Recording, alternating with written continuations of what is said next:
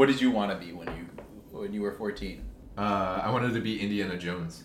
That's right. I think you mentioned that. Yeah. No. What was attractive about his life again? Indiana Jones? Yeah. He was an adventurer. He traveled all over the place. He rescued damsels in distress. Sure. Yeah.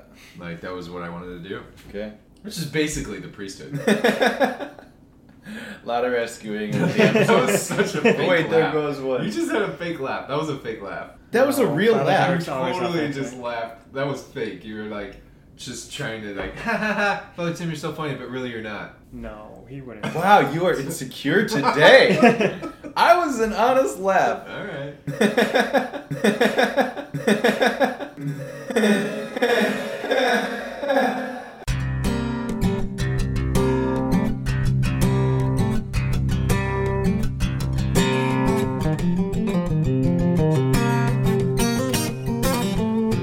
Here we are. Back again. We are here. Father Tim, back from vacaciones.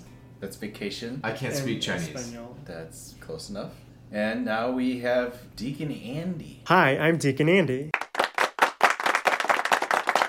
Deacon Newly Andy. Minted, ordained, laid hands upon, anointed. Anointed? No, not anointed? Not yet. Laid hands upon. Laid hands Father upon. Tim will edit that.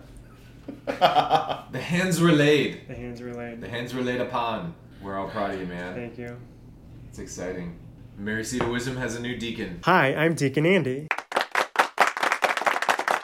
So how you feeling? Good. It's been a crazy 6 days. So days. Where should we start? Well, how about the ordination? Like the ordination itself. Like, was there a favorite moment?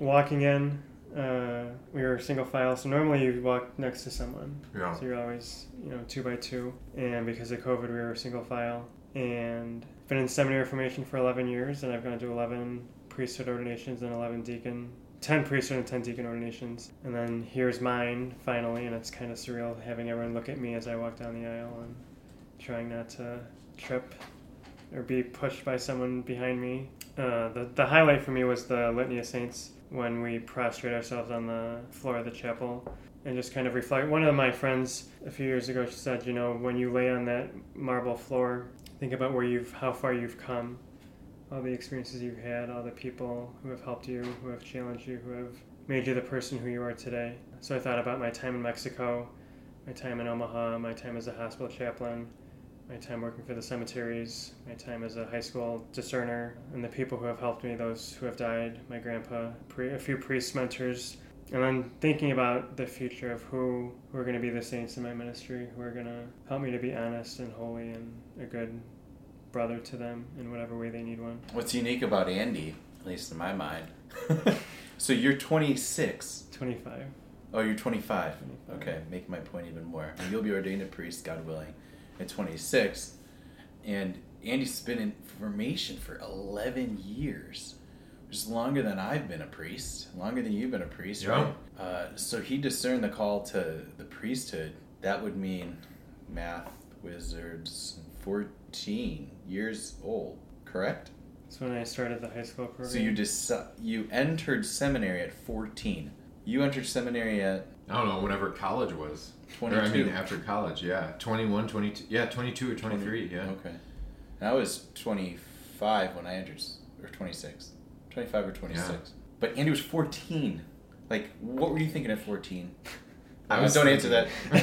There are kids listening. I was thinking good things. I'm sure it was good, but it wasn't the priesthood, was it? At 14? No. Yeah. No. What was awesome was yesterday we had your first mass here at Mary Seat where you preached, and that was beautiful. And everyone who went was saying how it was just incredible and beautiful and everything. Was there a moment then when, I don't know, a grace moment there?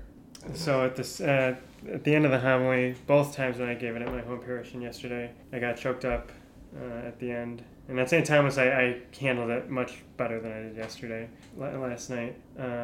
As preachers, we're told that you preach to yourself first. That if you don't believe what you're preaching, then other people won't believe it. And being the first homily, having people come from various parts of my life who some have not been back to Mass since the pandemic began.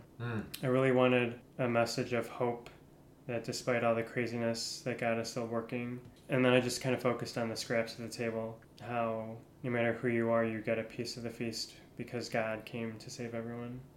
So that was kind of the ending of When Heaven Meets Earth, that in the Eucharist and the Mass, we don't have the power to turn people away. It's Jesus who calls them. Father Derek, do you remember your first homily? I don't. Yeah, I don't. Really? No, I don't remember. Do you? Oh, yeah. But did you preach your first Mass as a deacon? As a deacon, yeah. That was like... That's the whole point of being a deacon, is to preach. I know. Okay, yeah, I probably did. It was in Rome, and so you could choose any... I think I've told you this. You could choose any church in Rome to preach your... like, to have your first Mass. Like, you could choose St. Peter's Basilica, Mary Major, San Ignacio, like, all these amazing churches. And so guys would choose their the place that they wanted to have their first deacon Mass. I chose the catacombs. So I went into the catacombs with the 20 people who came to Rome for my ordination. And I was shaking in my boots. I was, like, just so nervous. And so then afterwards, I was just like, man, I probably gave, like, the worst homily ever just because I was so nervous and everything.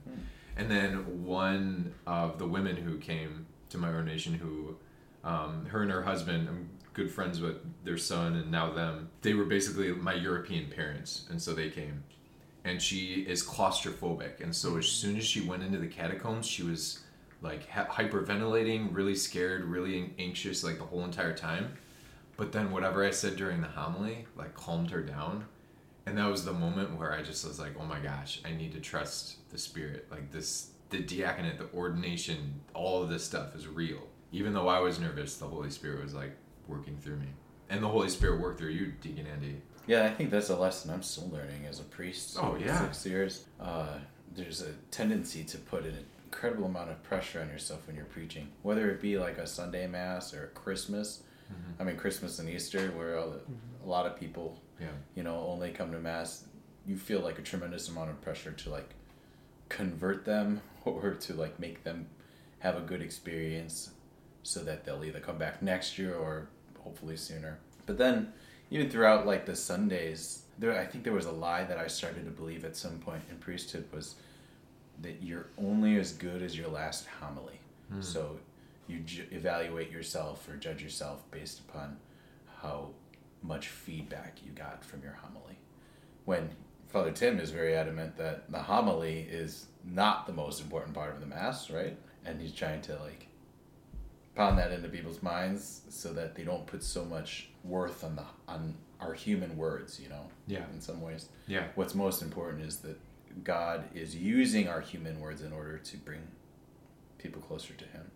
So just the idea, the sense that I've been praying with recently is just that I'm not preaching by myself, that God and the Holy Spirit is enlivening me in order to just use my words in whatever way that listeners are experiencing, in whatever way that He desires to feed them. It's not about you. It's not about Father Derek. It's not about Father Derek. It's not about the preacher. I should say that again. It's not about Father Derek. What did you say? Might I add, it's also not about Father Tim. Let's stick with it's not about Father Derek. Well, we are excited for you. I hope you know that we have been praying for you a lot. You can't do it alone. Any shout-outs? I was just very proud of our community last night. I think our volunteers did an awesome job. Music. Everybody seemed very happy. I was proud of you, Father Tim, for celebrating the Mass. Don't worry, it wore off before the podcast started. Is that a fake laugh? Oh!